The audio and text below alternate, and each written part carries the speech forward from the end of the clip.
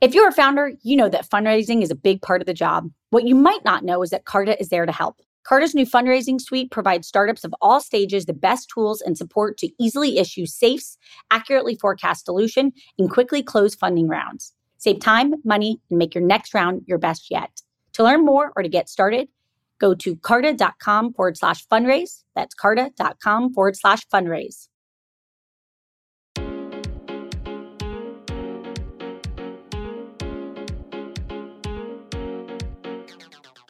Welcome to Inc.'s The Founders Project with Alexa Von Tobel. I'm Alexa, the founder of LearnVest, author of New York Times bestselling book, Financially Fearless, and second book, Financially Forward.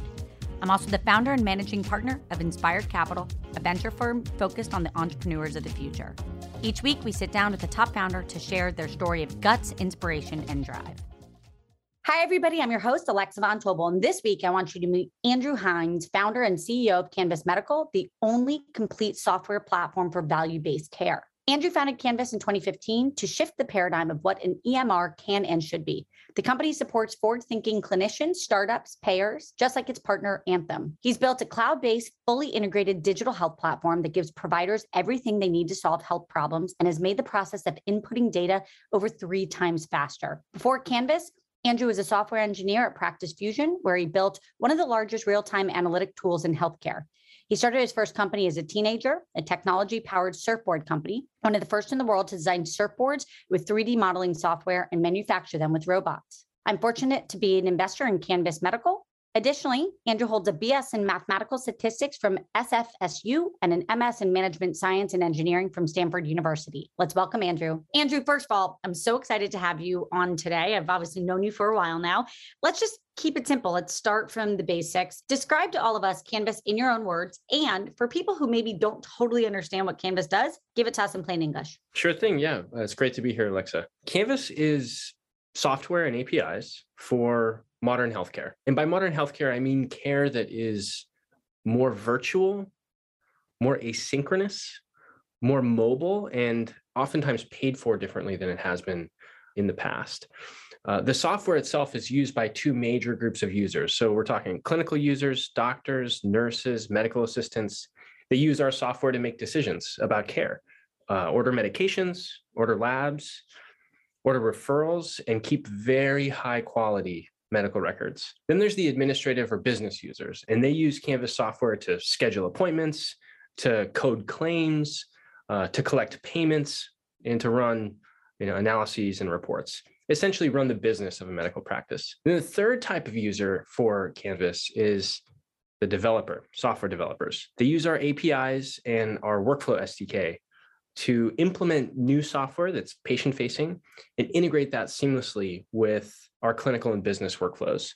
Say you have a new mental health practice that's online therapy and psychiatry. The psychiatrist and the therapist use Canvas to deliver the care, order the medications, document their notes. The business and administrative users collect payments with Canvas through that encounter, and then the developers can create workflows that might trigger, for example, the result of a screening. Say a positive depression screen could result in a phone call automatically by virtue of the software.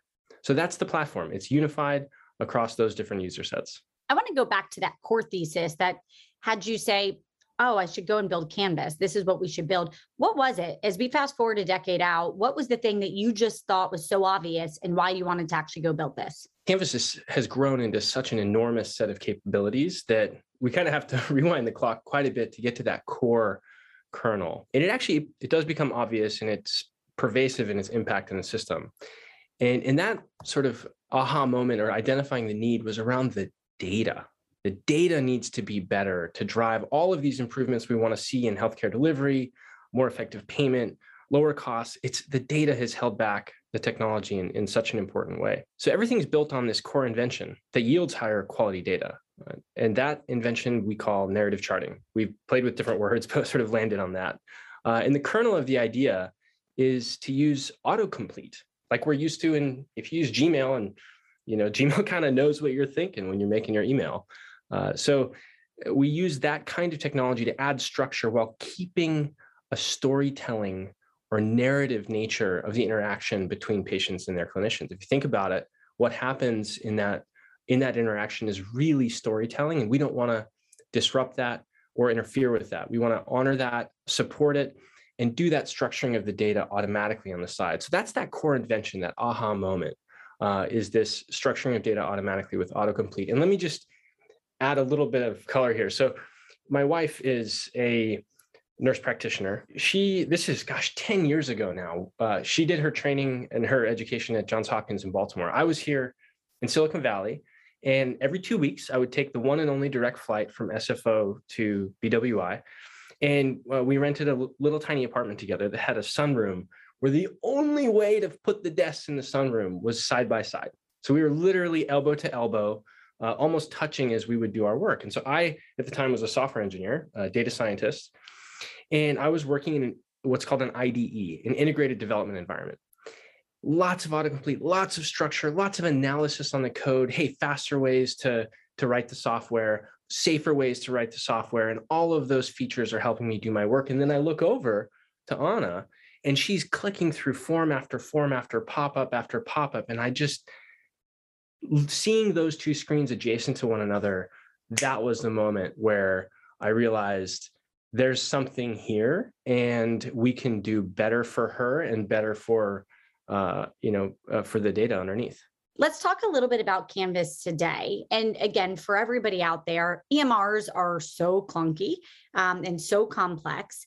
How did you think about getting started with the MVP that you built? And then we'll talk a little bit about how COVID has changed this world and how so much of what we all hoped and thought would happen at some point just got expedited. But let's first start with that MVP product. This is such a great question. I think for any founder approaching a complex space, there's a real challenge in just getting started. How do you take a first step? And so with this idea of narrative charting, I think the key process that I followed in the beginning was to reduce the core of the hypothesis. What hypothesis do I need to test to take that first step? And what hypothesis needs to be true to move this concept forward? And that was around the narrative charting. Is it as easy to use as I think it will be? And does it result in as high quality of a medical record as I think it will? And so I looked at a specific set of workflows. How can I reduce the tens of thousands, almost infinitely many workflows that go into clinical medicine, and scope it down to something narrow? And then how can I deploy it? It's not easy to just get into an exam room as a piece of technology with clinicians and patients. There's a ton of security, privacy, procurement hurdles to do that. And so what I found was, and this is just through conversation with clinicians, is that the two sets of workflows that were going to be easiest to measure and easiest to implement were going to be preventive care and chronic care management. And there were a couple EMRs out there, this is back in 2015, 2016, that had some APIs I could build with. So I started working on an application that ran on top of Allscripts, which was another EMR, and it was specifically focused on preventive care workflows and chronic care workflows. Those have well-defined quality measures, well-defined data requirements.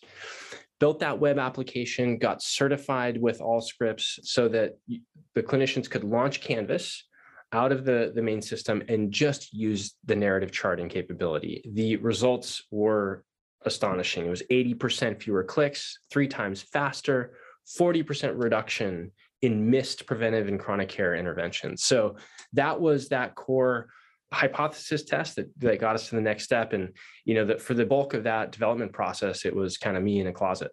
So that was the first step. One of the things that was, I think, very astounding to us as we first met you in Canvas was just how much all of your end users were obsessed with the product. To your point, easier, 3 times faster.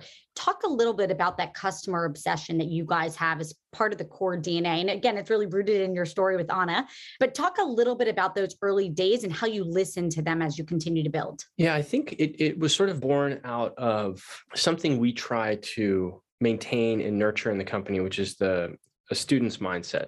And I really came at this naive, didn't know anything about clinical workflows, didn't know anything about healthcare informatics 10 years ago. And it was a process of, humility and really asking permission to be brought into a sacred space between patients and clinicians to appreciate the kind of work that happens in that space. And so that study and that approach is, I think, where the initial insight came from, and where, we've been able to continue to sort of unfold the product and, get to a point where we've got all the basics nailed and, we've internalized, in fact, a lot of those clinician voices in the company where we have doctors and nurses on staff at Canvas. It's that important to us that we bring those voices into not just product development, but also leadership within the company. And so it's really woven into the fabric of our approach in decision-making across the board. I want to transition a little bit to being forward-looking. I know you always had a view that the world is only going to keep getting easier. Value-based care is going to continue.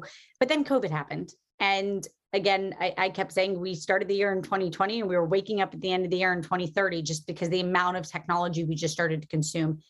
How has COVID changed how you've thought about the future of Canvas? I think the impacts are they're so big and so varied.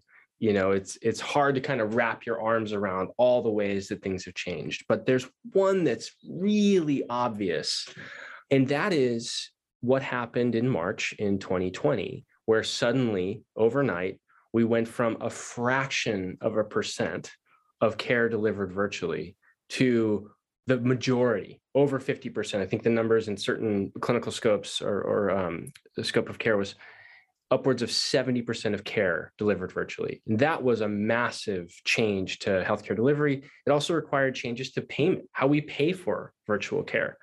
And as a result of this, right, and yes, it's gone down a bit, but we're still 40 times higher as a proportion of care delivered virtually than we were pre-COVID. That is radical. It's never going to be 100%. Patients need in-person interaction clearly to perform physical exams. Remote monitoring still has a long way to go. But both patients and clinicians will need that in person. But there's no question that we are never going back to a fraction of a percent of care delivered virtually. It is going to be, it is a massive part and will continue to be a bigger part of care.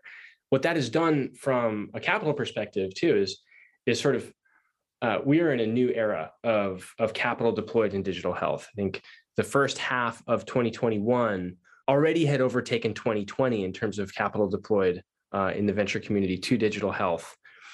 And these 2 years together are going to be greater than all previous years combined. So the impact for us and what we're seeing in our pipeline and our needs for our customers is a ton of new entrants. And these new entrants are coming to market as providers, as sort of technology, they're software companies, but they deliver care, mostly online, also hybrid, some do home visits, et cetera. But that surge of new entrants was frankly a surprise, caught me by surprise. And what they're doing is increasing the level of competition in care delivery, which is fantastic from a patient's perspective. It's better quality, it's better access, better prices. There's still a lot of unknowns around how this is going to play out, but there's no question that the new entrants are a force to be reckoned with. And they've introduced a critical new stakeholder in all of this, which is the developer. Software developers and clinicians working together. You have companies that are half technology company, half medical practice.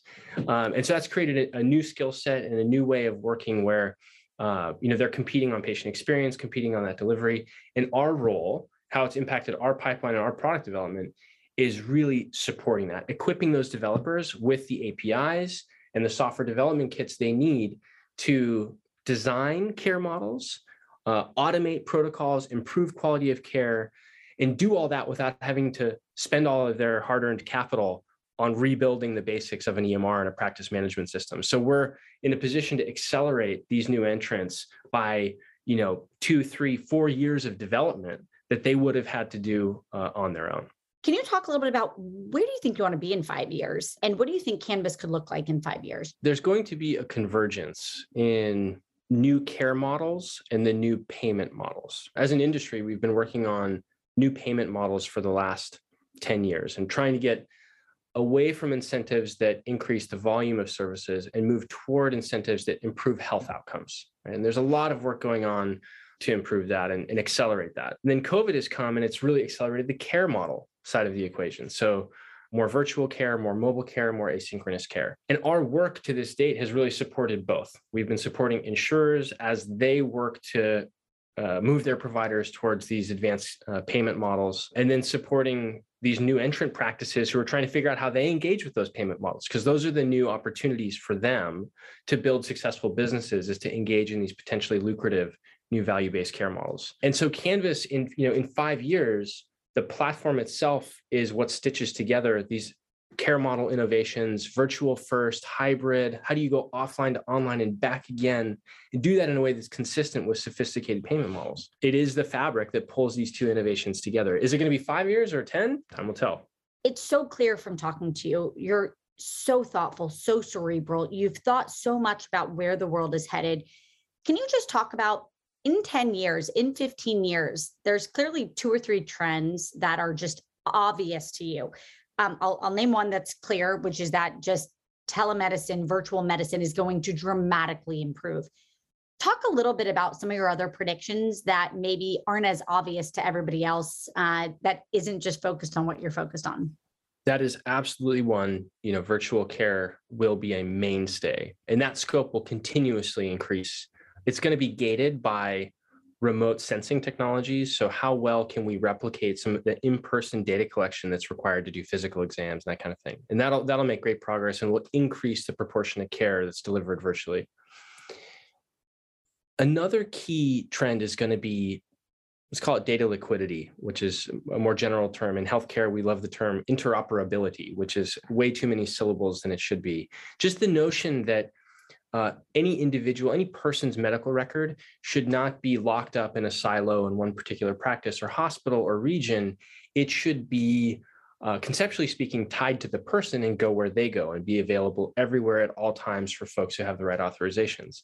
That will be a reality in 10 years, for sure. We won't be competing on unfair data advantages. That's not going to be the way that competitive advantages is maintained. And I don't think it's going to be any one company that's going to be sort of that centrally planned repository of all of this data. It's going to truly move and be liquid across different providers. So, and that's going to just level up the quality of care across the board. We're going to have fewer duplicate services. We're going to have more effective clinical decision-making, more effective surveillance and population health management. It's going to be great for Americans as residents, right? So that's across the board a good thing. And I think the third trend, so you talked about telemedicine, the second is around data liquidity. The third is truly around advancing the science of clinical medicine. Remember, the payment model changes are about health outcomes. There's no way to cheat on health outcomes.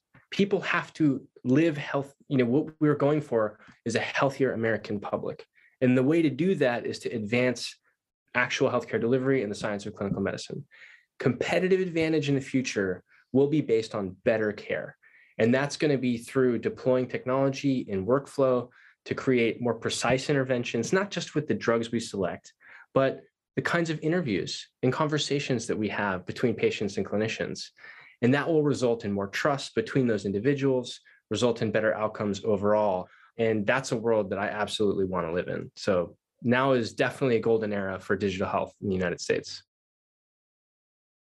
Alexa here. Not only do I get the opportunity to speak with all types of founders on For Starters, but I'm a repeat founder myself. We all know how vital fundraising is to a startup.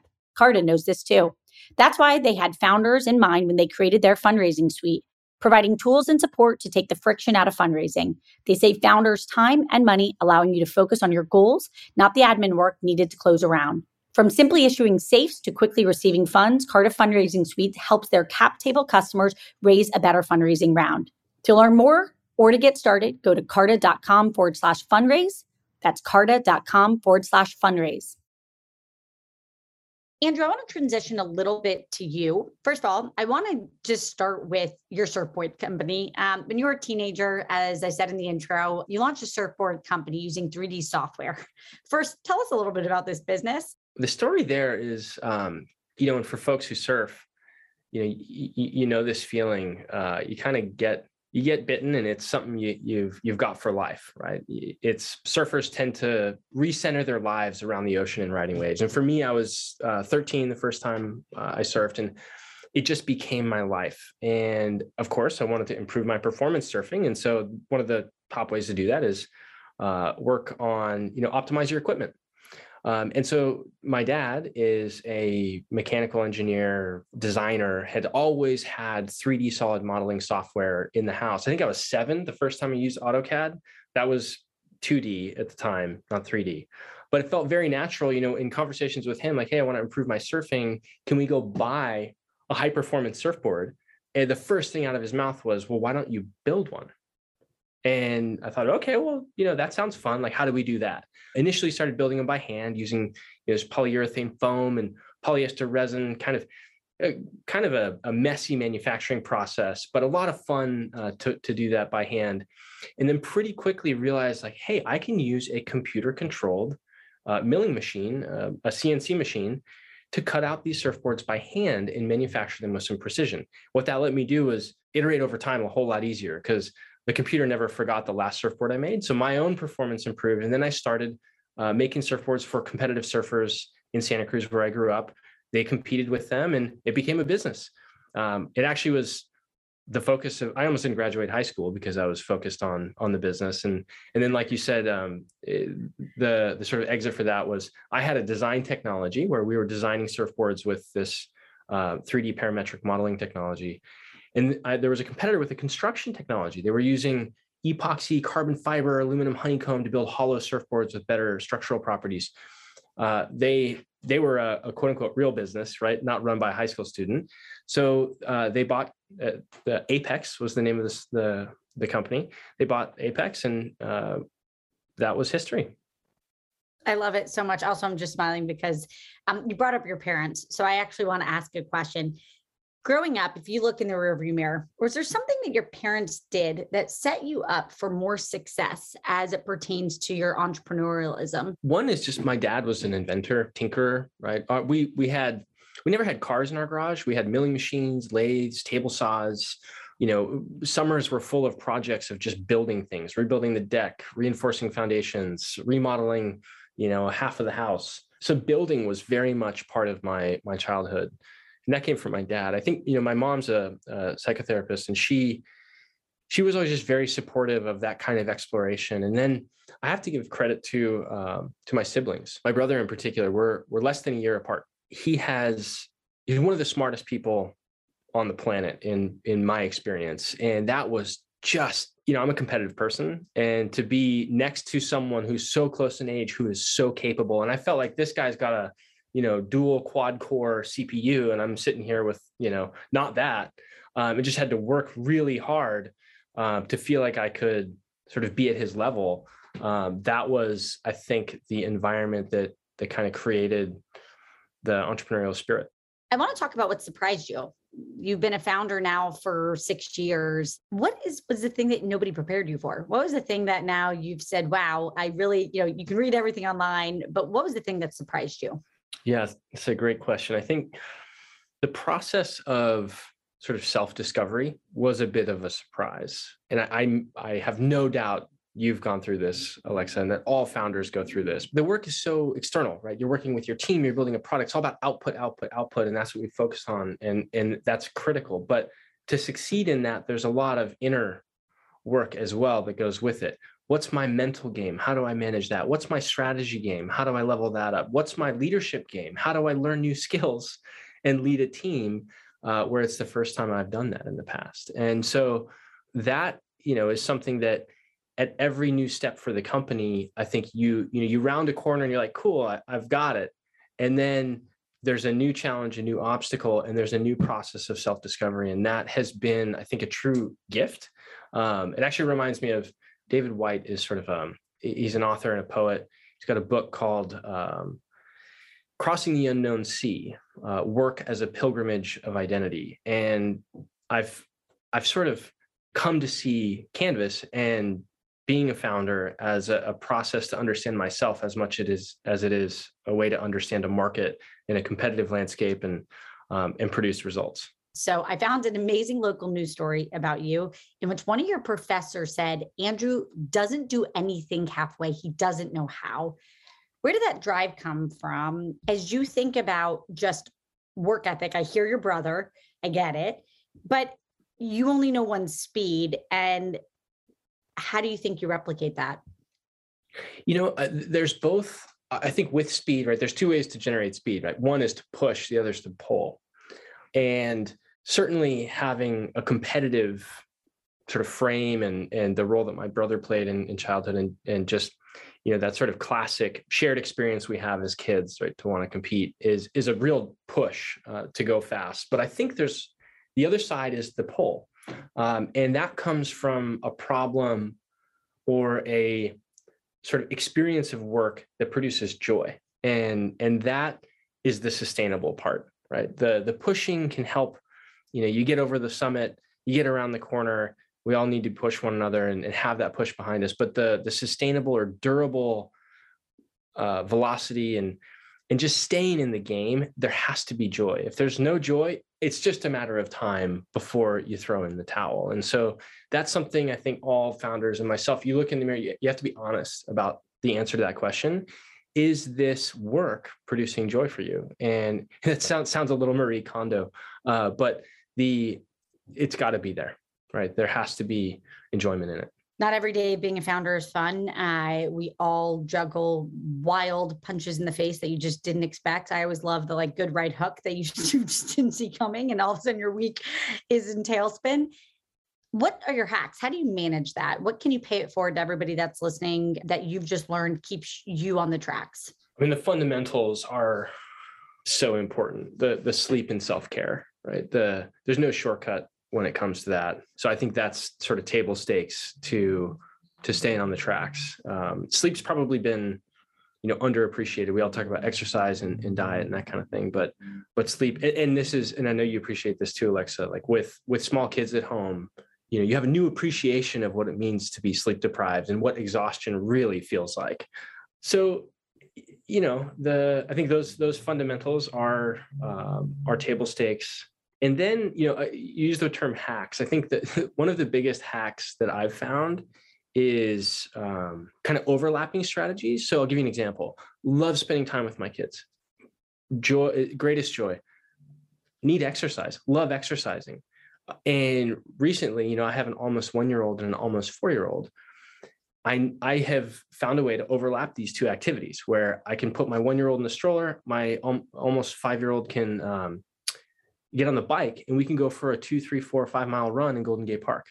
And so now I've got, I've maximized that component of time, and it's fantastic. Same thing with surfing. On a nice day, we can go to Ocean Beach, we can have some family time. I can jump in the water. So those kinds of overlaps have been sort of my key hacks for this. The last one, which this is a work in progress, but is the quiet time, true downtime. I think, it's like, there's sort of 8 things you need to do with as a founder and with a family and generally as an adult, and you get to pick like 3. And the thing that always drops is like some quiet time, just some downtime. Gotta have that. That's been a discipline I've really only built over the last, say, 12 months, and partly have COVID to thank for that, appreciating how important that is. Andrew, I want to transition I have a few quick questions. Just tell me the first thing that comes to mind. Favorite book that you go back to time and time again? Can be anything. The Book of Mehrdad. What is your favorite interview question that you feel like gets to the core of who somebody is? Something that you really like to ask because it just helps you see whether or not you think it's the right person to take a job. The why. Why are you interested in this work? Right. The reasoning behind it. Right. That's I found to be the most revealing. Biggest pinch me moment to date at Canvas. So what was the thing that happened where you literally said, I can't believe we pulled that off, or any moment that brought you a tremendous amount of joy? So first thing that comes to mind is probably our first major EMR switch. So, practice where, they're going from their legacy system to Canvas literally overnight. Of course, there's, 3 months of preparation that go into it, but then executing that enterprise switch and then having a full schedule of patients the next day. I remember getting through that first day, it was a true sense of achievement and accomplishment. That was extraordinary. But then I would say also, I know this is, I'm cheating here with the second answer, but being in the exam room, right? Haven't done it much since COVID, but pre-COVID, for years, it's a practice of mine to really continue to be there and do some shadowing. And that is always a pinch me moment where you appreciate the gravity and the privilege of the software being part of the conversation and part of this deeply human experience of seeking care and healing. I want to talk a little bit about, if we fast forward 2 years, how many days do you think we'll be in an office? 0 to 3. Last question, other than Canvas, anything new startup, new product, new anything that you picked up in the last year that you want to pay it forward to and give a shout out to? So it can be anything, a service, a product, a new startup idea, but something that you got excited about. I grew up as a vegetarian. This is sort of a shout out category. The sort of alternative meat space, I think, is going to change American agriculture. It's going to have a big impact on health over time. So all the companies in this space that are doing, the plant-based alternatives to meat, got to know about it. Got to try it. I want to just quickly end by saying, Andrew, first of all, thank you so much for joining us today. It's a delight to spend time with you. I feel lucky every time I get to. Everybody out there, if you want to learn more about Canvas, head to canvasmedical.com, and you can join us next week for Inc. the Founders Project with Alexa Von Tobel. And Andrew, we're rooting for you. Thanks so much, Alexa.